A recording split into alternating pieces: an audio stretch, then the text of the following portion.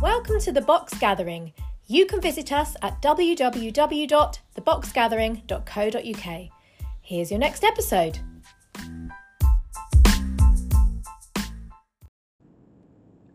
Hi everyone, episode 74 of the Box Gathering podcast.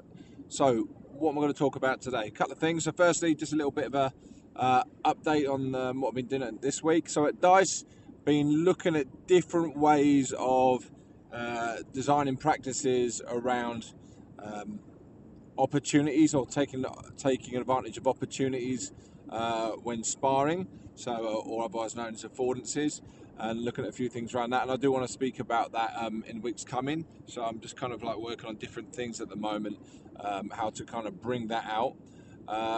Also yesterday I did a level 1 refresher course with Richard Powers from England Boxing, with several coaches refreshing for their level 1 online, and some really great people there, working with some really great people, sharing ideas, resources with them. So that was a 3-hour England boxing course. Some really, really good stuff going on there. What I want to talk about today, if you've gone back through the sort of catalogue of podcasts, episode number 4, I talk a lot about metaphors and proverbs and how they can be a really powerful thing within coaching. I just wanted to share a few things that we literally have up on the wall at Dice. So we have this kind of big whiteboard, which is around about 8 or 9 foot high. So it kind of towers over the gym and you can see it. So anyone that's been in there, you can see that. But what I'm also going to do is I'm going to post that on the socials. So I'll post that on the Instagram very shortly, and on the Facebook page and on Twitter. So you can actually see some of the kind of scribings that we have. So what we do is we write down a lot of metaphors or sayings, some that are quite commonly known, and some are a little bit more sort of personal to us, or little bits and pieces that I've sort of developed over the years. So the reason being, metaphors are very much a shortened way of anchoring understanding, if that makes sense. So rather than describing and going into sentences about what you want people to do, you kind of shortened it into almost like a hyperlink of behaviours. So if you want to see something happening, you can actually say that little proverb or little saying, and the people know exactly what you mean. It's just a very quick way of getting that information over. So you're not overloading that work in memory, you're not sending it haywire, and you can get those kind of responses. So it's a bit more of an efficient way of working, efficient way of training, if it's an agreed language that you share with the boxer and they share with you and with each other. Okay, so just what I'll bring out a couple in this podcast today.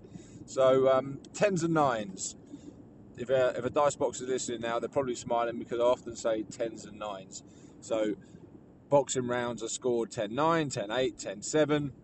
And the fine lines that you see are often the difference between the red boxer getting a 10 or the blue boxer getting a 9, for example.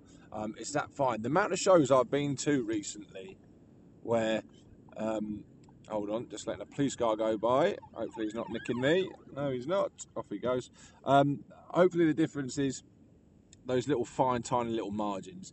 So whenever we're doing anything at all, really, if it's a bit more graft and effort-based, it could be a run, it could be strength and conditioning, it could be a circuit, we often will shout out 10s and 9s because we notice a difference. So at these shows recently, I've been seeing so many split decisions. It's almost like unanimous decisions are becoming a little bit more few and far between.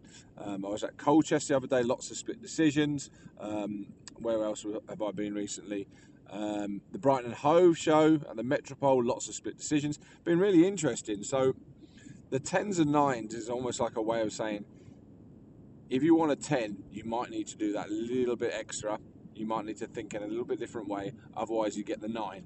And it's so fickle in terms of the decisions.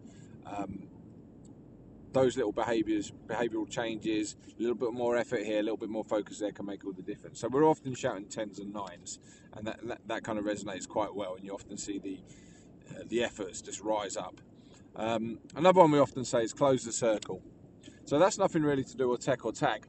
Close the circle is about communication, right? So communication basically coming from the word community meaning together, being together. So communication and close the circle. So I often like if I'm messaging a boxer or emailing a boxer or speaking to a boxer, I want some kind of reply back because I want to know that it's resonated and that they have actually received the information. And likewise, if someone messages me, I will close the circle and I'll put a thumbs up or something like that just to say that I've understood. If I'm not sure they've understood, then I'll do my check for understanding or check learning. So I'll simply say, so what do you think I mean by that? Or I'll ask something pertinent to that question. So when do you think we should do this by, or how will you actually do that exercise? And once they give you that clarity, then it's you know that they're on the right track, rather than asking poor questions like, do you understand? Very poor question. If you ask someone, do you understand, they're often going to say yes, even if they don't. So you have to be very specific in those questions. So closing the circle is a really important part of communication between coach, boxer, coach, and even boxer. Something I always say in coach education as well is flat feet, flat performance, flat nose. Right, flat feet, flat performance, flat nose. So what I mean by that is simply a very small aspect of a technical issue. If you are setting your feet massively, it's very, very hard to move and adjust. In pro boxing, it might be a little bit more important because sometimes actually setting the feet drives power through the kinetic chain and through and onto the punch. But with amateur boxing, it's 3-2s, it's 3-3s. There needs to be an element of mobility. So you've got an element of stability and mobility. Stability tends to come from a little bit more flatter on the feet, where you've got a greater surface area connecting with the floor, so you're more balanced. But we need to be mobile to ensure that the boxer can move, adjust, and make all those little adjustments they need to do. So you need to be up on the toes. You've got mobility versus stability. So I'm always talking about that rear heel off the floor, the knees bent, two little springs pushing in and out, readjusting, recalibrating the range, recalibrating where they need their feet underneath them so they can punch, so they can defend under pressure at any time. Okay, so often just bringing that one out. Flat heel, sort of flat feet, flat performance, flat nose. Just kind of bringing that back to the fore, bringing their attention back to some of the little more intrinsic things that they need to know or need to be consistent with around their stance and their movement. IPR. What's my IPR? So I'll often ask the boxers what their IPR is. Sounds like a booze, but it's not.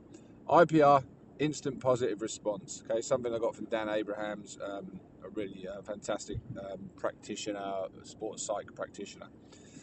Instant positive response. So there's going to be lots of situations during a bout, during a round, during a training session where things are going to go wrong.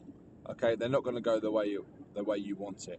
Now, firstly, it's kind of about, are you actually embracing that failure and using it as a signpost to make you better? We all obviously know that if we're constantly failing, it's going to destroy confidence, and that's not where we want our boxers being. But we also know that far too much success means they're not going to be improving because there's not enough challenge there, all right?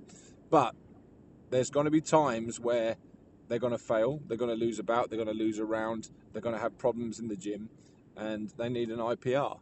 So an instant positive response. So what does that maybe look like with body language? What does that look like within the next 2, 3, 4, 5 seconds? What you're going to do? For example, you ever watch Lomachenko? He rarely gets caught, but when he does get caught, he'll go on the onslaught for about 10, 15 seconds, absolutely eradicating that punch from history like it never happened. So he goes on a very positive change of pace, puts his body in a position, he lets his shots go, and he kind of like wipes people out. Now, I know that's you have to have the ability to do that, but that seems to be his IPR. Some people's IPR might be to fire back, some people's IPR might be to get on their bike and move their feet, and some people's IPR, which mine was just to get my jab going. So if I got caught, it'd be, okay, just re-establish that range, get your feet underneath you, get that jab going, and start kind of Control-Alt-Delete. The computer goes, press Control-Delete, and let's get everything reset. So asking and reminding them what their IPR is, but you have to set what that IPR is, and people have to work on that and know that there is a way of controlling and bringing yourself back when something not so positive does happen. PBP, so I might shout PBP, or they might actually say PBP to each other. So PBP, position before punch. So rather than telling the boxer hold the center or start moving here or start moving there, just a simple PBP, and the boxer will kind of recalibrate where they are in the ring. Are they in a very optimal position to start their attack or to start the defense, depending on what they're doing? So where are they standing first and foremost?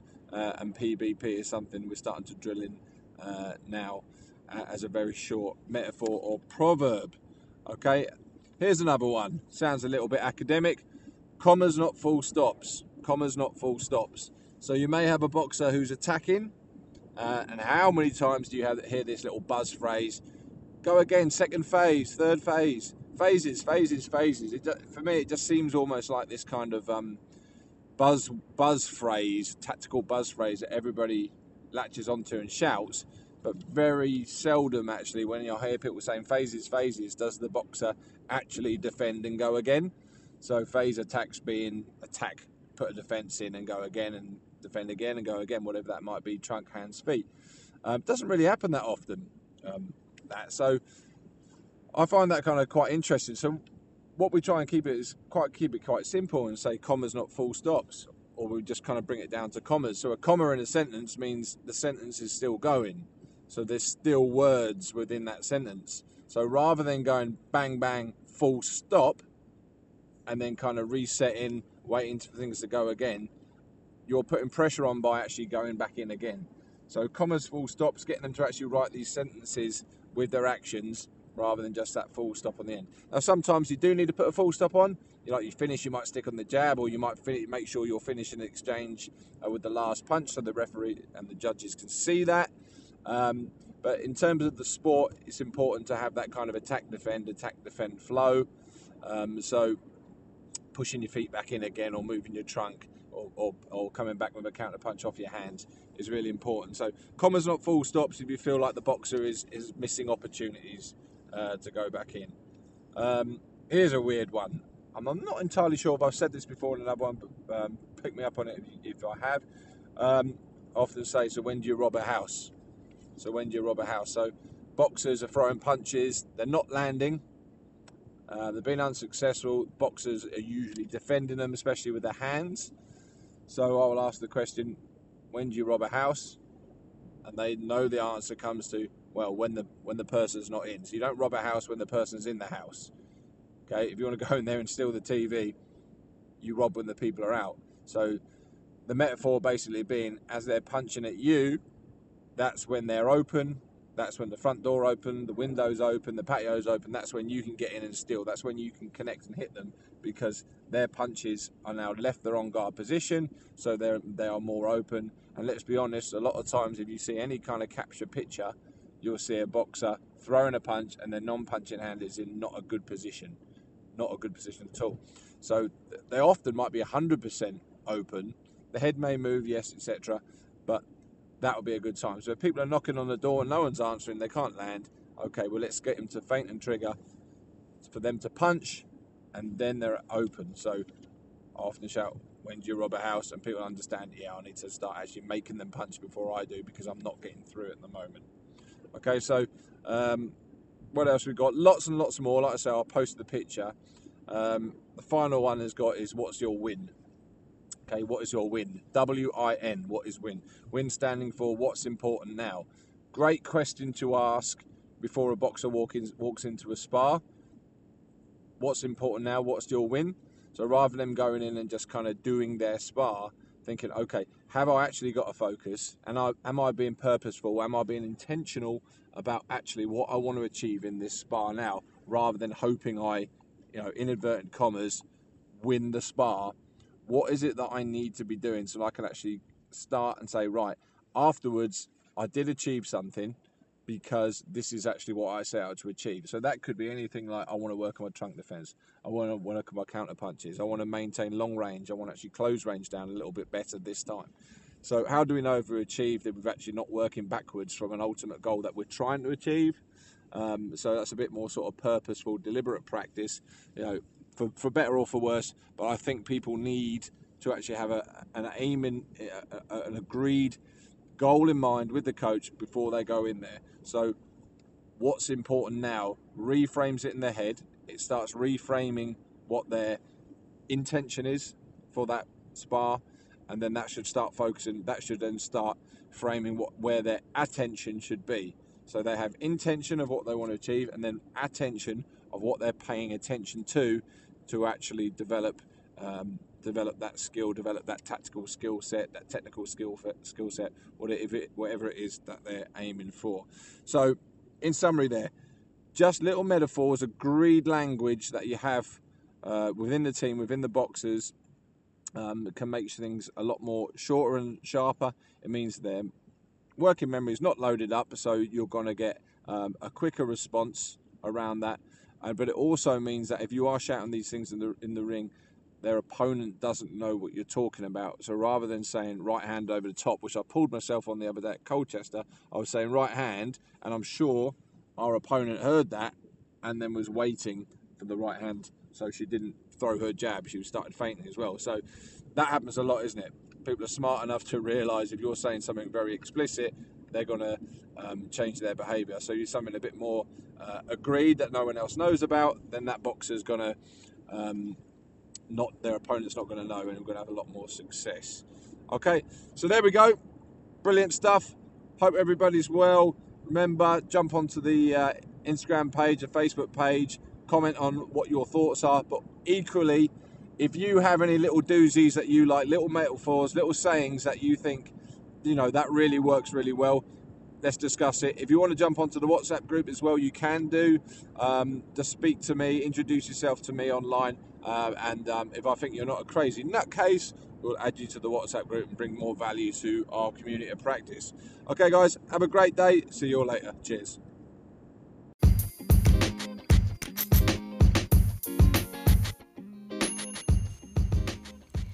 If you liked this podcast, similar content and discussions can be found at The Box Gathering.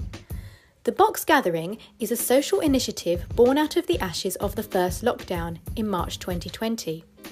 We provide a platform where coaches, boxers, officials and boxing enthusiasts can join together online to discuss various boxing topics.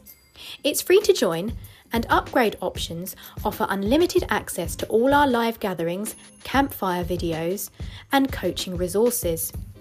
Join today at www.theboxgathering.co.uk.